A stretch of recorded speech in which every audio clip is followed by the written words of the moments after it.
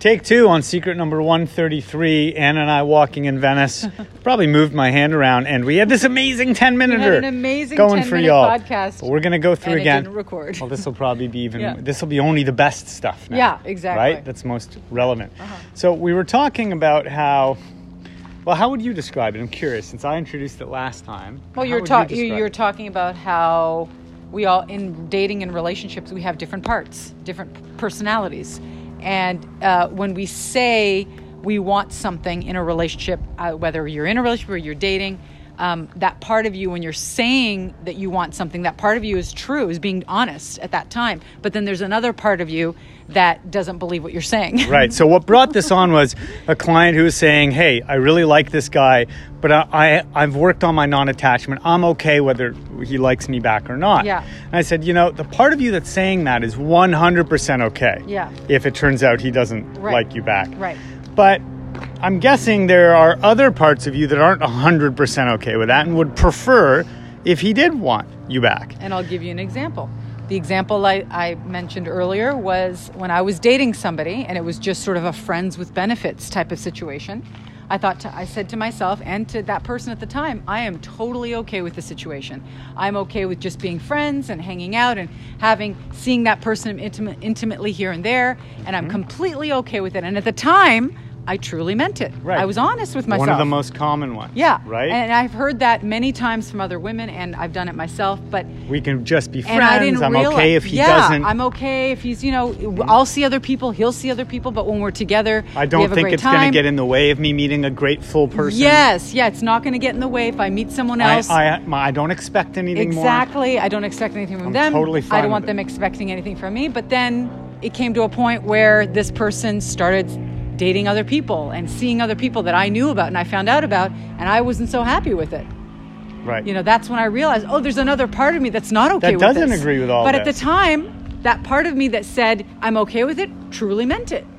Another very common one that comes up where we've convinced ourselves we're 100% in on something is I'm better off alone. I'm happy alone. I prefer being alone. Yep. I've actually yet to find the person that's truly true for. Yeah. Because most of these people, if I talk to them, and I've been that person, and everyone's been that person at some point, is you'll ask them, say, okay, if you could actually meet a person that you knew 1,000% guarantee was going to be fantastic and not hurt you, and all your needs would still get met, you wouldn't put all your needs aside, they were just going to be a great partner, would you say, absolutely not, I'm better off without them, get them the fuck away from me?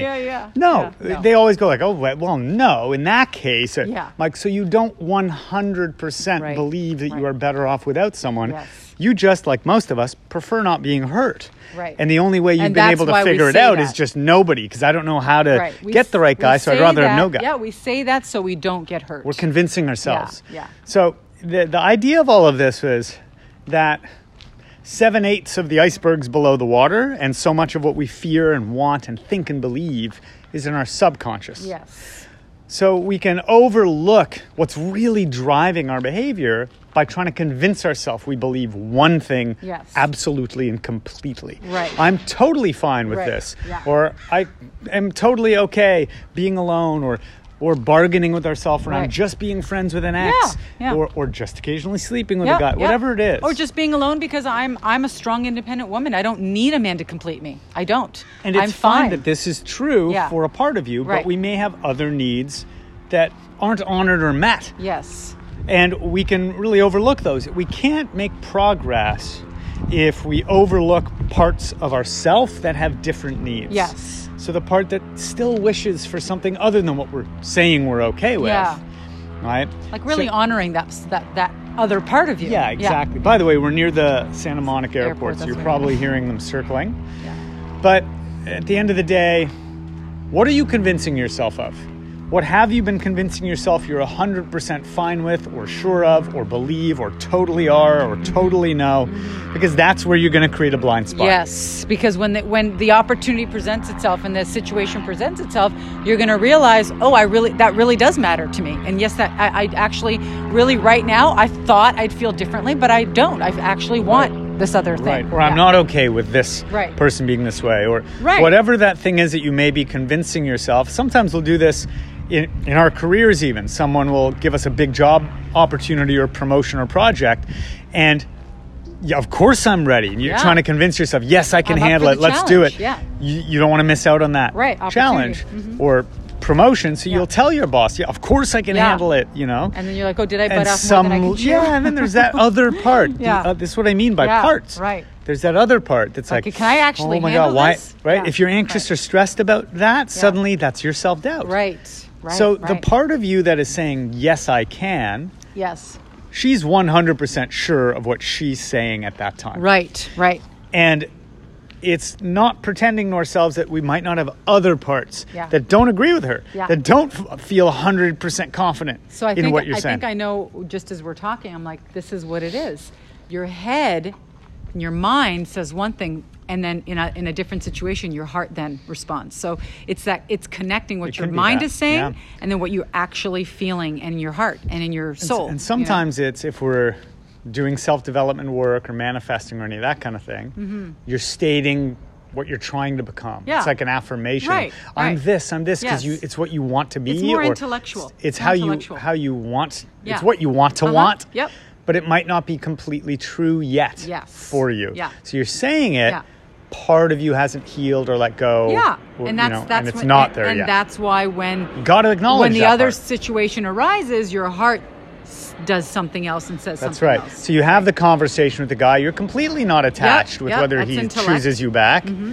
Well, it is and it isn't. I mean, some of that's spiritual work, and you could be closer to that. Mm-hmm. But if you pretend it's 100%, there's not a single part of me that has a preference. Right. You know, the Dalai Lama said, I've not yet met the man who can eat dog poop or chocolate ice cream and not care which is which. That's complete, perfect non-attachment. Yeah, he's a bit of a joker, that one. Funny. But it's that. It's like, of course you still have a preference of whether the guy wants to date you back. Yeah. Or of course you have a preference of whether you stay alone or don't stay alone. You want to be the chosen one deep down. In your heart, you want to be the chosen one. Yeah. If you're in a situation where like, oh, I'm okay with having friends with benefits and, he's dating other people. You want to be the chosen one. You know what it is? You want to be honest You're about selling yourself something. Yes. You may be selling yourself something because sometimes we need to convince ourselves to get by. Right. Just to, how do I make do with what I got? Yeah. But then you're not going to do healing work on the other part. Yes. And that's where all the progress is. Right. And that's why I wanted to talk about this. Right. If we just pretend we don't have those blind spots, that other 40% of me that is sad and anxious about whether he texts me back, if we paint over it, you're not going to give her what she needs. You're not going to do healing work. You're not going to change that pattern. Yeah. And then you'll never fully make progress. You'll always kind of 90% get what you want. Right. And it never quite adds up. Right. You're stuck. You're plateaued. Right? Yep. We don't want that. No. So it's time to acknowledge that you might be 100% sure of something from in that moment. from just 50% of you. Right. Time to check in with the other parts, the other 10, 20, 30, 40, 50% of you, and see what it wants. See what it's 100% And your sure actions speak louder than words. Ooh. Your actions speak louder. That's been my that's a motto good my one. whole life. It's like a mic drop kind of deal. So I'm not dropping my just phone notice now. what you say you want and what you're actually doing.